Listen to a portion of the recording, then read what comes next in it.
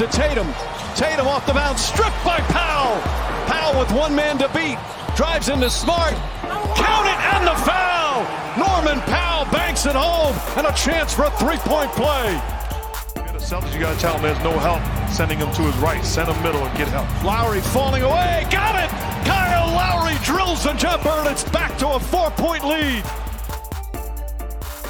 Wow. Okay.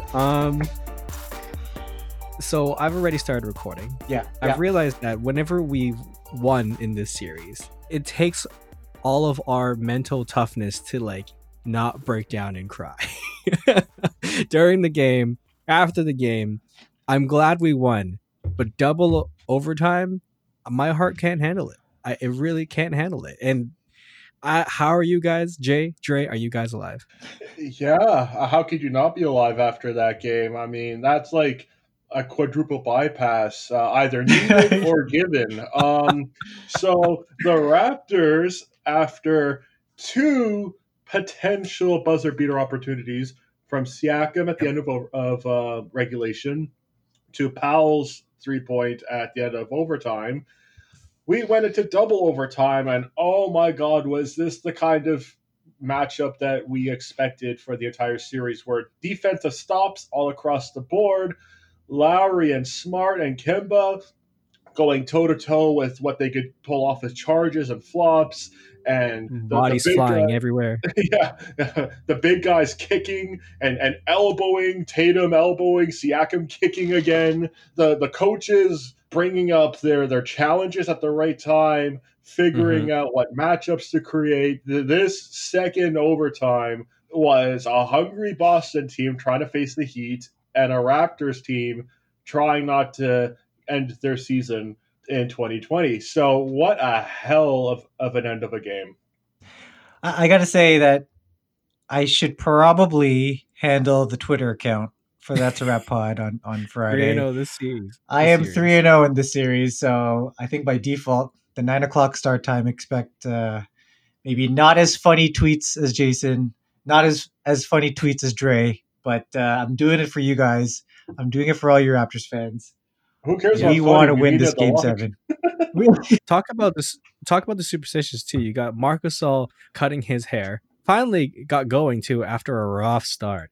You got I guess us going with Jay. I'm telling you, when we win game 7, I'm giving it all reins to you, brother. And also, just not forget, Norm cut the beard, right? So Norm did cut the beard. Playoff P came out with the playoff beard, and I think that's probably where we should start, right? I mean, yeah, we could actually start every single playoff victory with something about Kyle Lowry, and with all due respect to the greatest Raptor of all time, I think we should start with Powell. Where the heck has this Powell been all series long? Right? It's almost like he needed something to rattle him, and throughout the entire game, that was Marcus Smart. Marcus Smart kind of gets under the skin of everybody, but in this case, Norm Powell is not someone that could get phased, I guess, and then he took the challenge head on, especially in that overtime when he scored 10 points in that second overtime. Like, he went bonkers when it was called upon, and it was a lot of minutes logged for all the starters except for Marc Gasol, who only had 15. But by the end of it, it was just that really small lineup with OG and in the center. We got Pascal with 54 minutes, OG 49, Lowry 53, Fred 50, and Norman Powell with a cool 38. But he kind of took it upon himself, like saying, hey, listen, we got us back into the game. We could have probably finished it off in the beginning, or I guess the midway through the fourth quarter, but they couldn't. Credit to Boston keeping it into the game, knowing that, someone like Kyle Lowry, who's logged so many minutes throughout this entire series, Norm Powell took on the reins, and the N1s, the 3-point in the corner, taking it upon himself to finish the game. And I'm so proud of him, and the fact that we finally got a playoff Powell that we've been waiting for. We've all been waiting for, knowing that Powell has this in himself. So it's good to see 23 points, 38 minutes, 8 for 9 from the free throw from the straight, 3 from 6 from 3-point land. Wonderful, wonderful game by Powell. Yeah, Jesus. Playoff Powell. Look, even when his shots weren't landing, we need that determination, the kind that has been wiped out from some of our players. somebody like Powell just went ballistic. So what if he missed the shot at the end of the overtime? The fact that he took it and felt confident enough to take another and nail it in the double OT. That's what I'm talking about. Like Powell and OG are both so cold.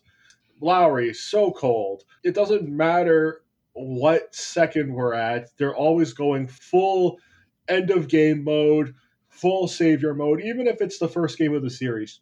So obviously, when it's a situation like this, they come to play and they shine, and it's fantastic because it cleans up for a lot of the mistakes made by carelessness due to nerves, due to panic. So somebody like Siakam, for instance, who continuously got fish hooked by the Celtics and baited into not guarding the ball, taking on the double team, and having the ball batted away. This happened like 3 or 4 times that I counted, and probably more. When Gasol had a shaky start of the game but ended up showing up. When Van Fleet had a shaky start of the game but ended up showing up. And it doesn't matter. You need people who are going to show up regardless throughout. And we had 3 of them. 4 technically with Ibaka, who didn't end up coming back. I'm guessing because his ankle was bothering him. Am I right? No, they want to stick with the small lineup. Okay. That small lineup is what kept us there in the 4th, and Nurse just stuck with it. Playing small was good, and I love seeing OG at the 5. I like it. So, like, if Gasol stays next year, if he doesn't, I hope we see OG at the 5 more often. He's really good at it.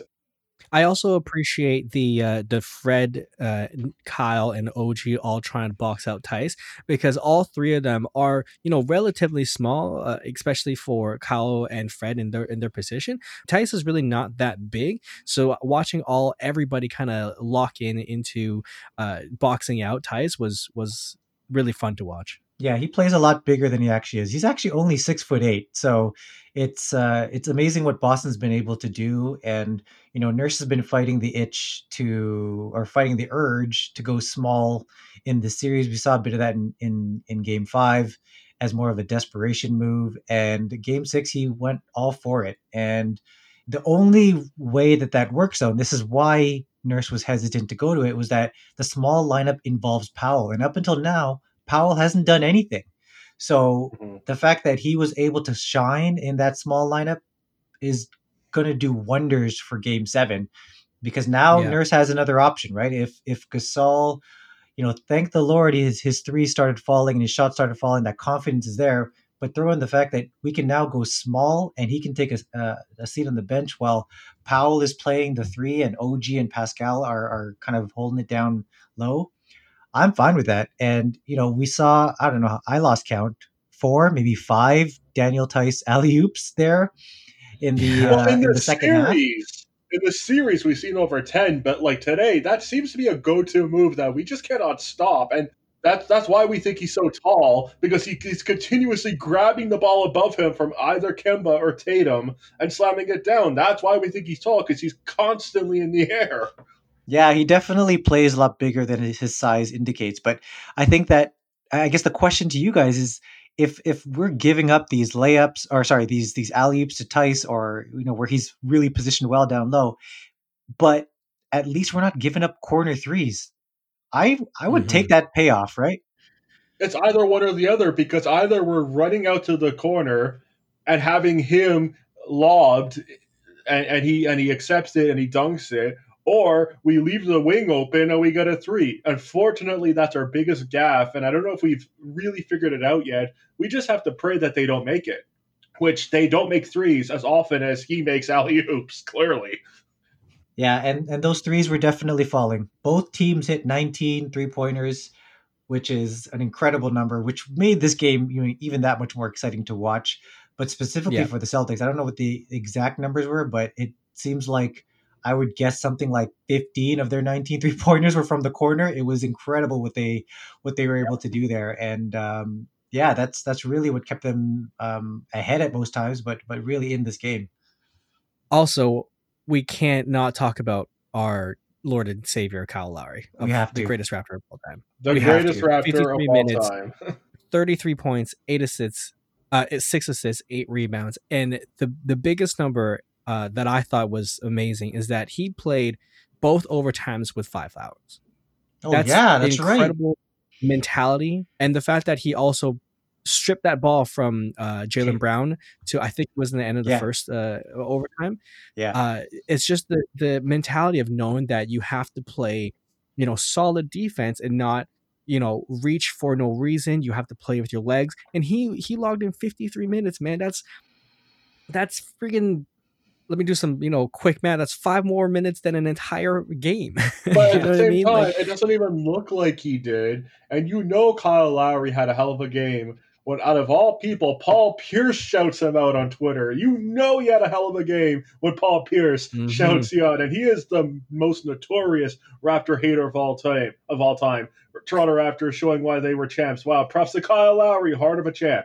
Boston, going to have to earn this from Paul Pierce himself.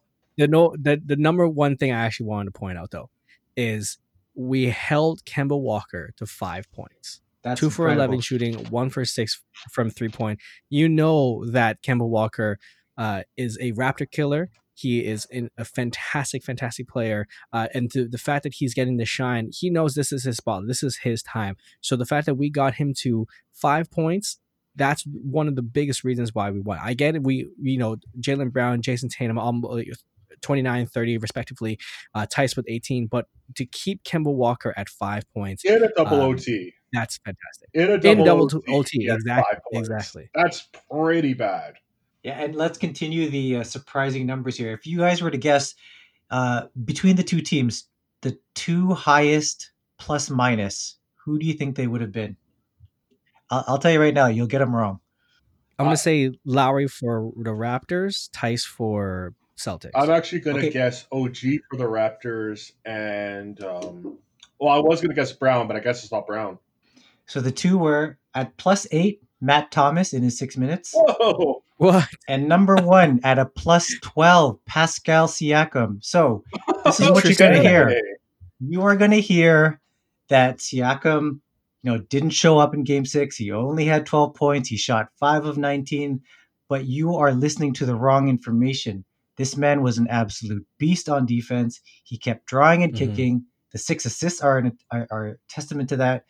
Every time on the defensive end, he was a menace to either Tatum or Brown or whoever he got switched on to. Kemba, he was outstanding. And he was that transitional star whenever Lowry had his couple of seconds of break. So I think that he's going to still get some flack for quote unquote not showing up. But I think the +12 indicates something. It indicates that he's not a minus and he did actually show up.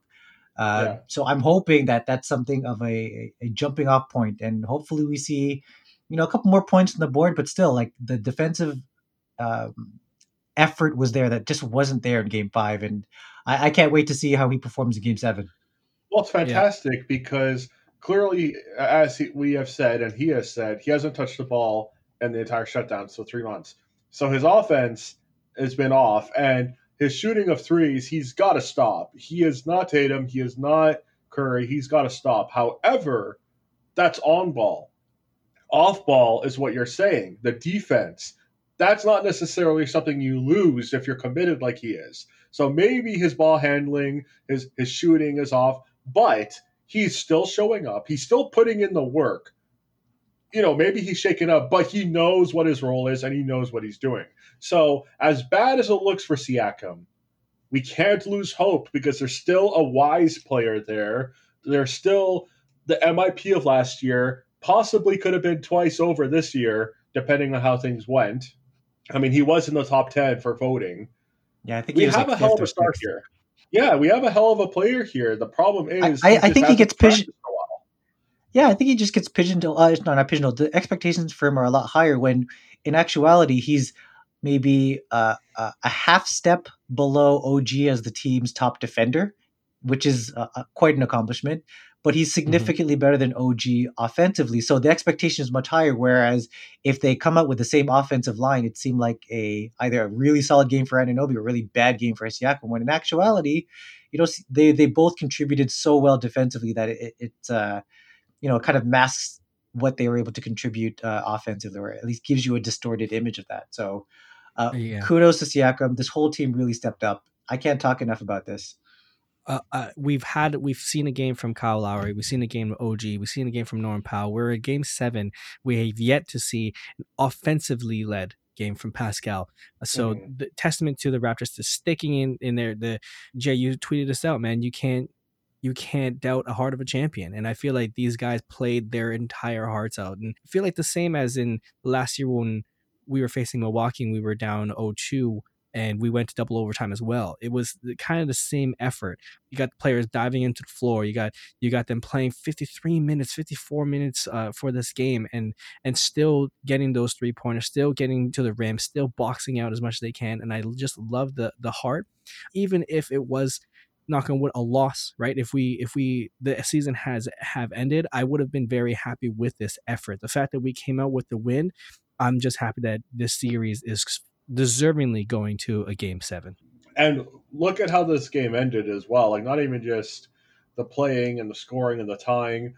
It ended with Marcus Smart losing his marbles, trying to trash talk the Raptors. And I don't know if either of you guys saw this, but I love this bubble cam, which can get really into the action. Nick Nurse pointing backwards saying, "Go to the lockers. Him. Go to the lockers." Yeah. He totally did. You saw it. I saw it too. That is how the transition to Game 7 mode has started. It's with, the rest of the Celtics, gave their socially distanced high fives, positive words, went to the locker room. But it started with Smart not being smart, and the Raptors basically saying, let's not talk to this guy. Powell, don't give him the time of day. We conserve this energy, and we make this a Game 7 of Game 7s. Let's do this. Absolutely. Jay, any more last thoughts? No, I know I don't have the numbers in front of me, but I imagine the Celtics are going to start off as the favorite. Anything can happen in a Game 7.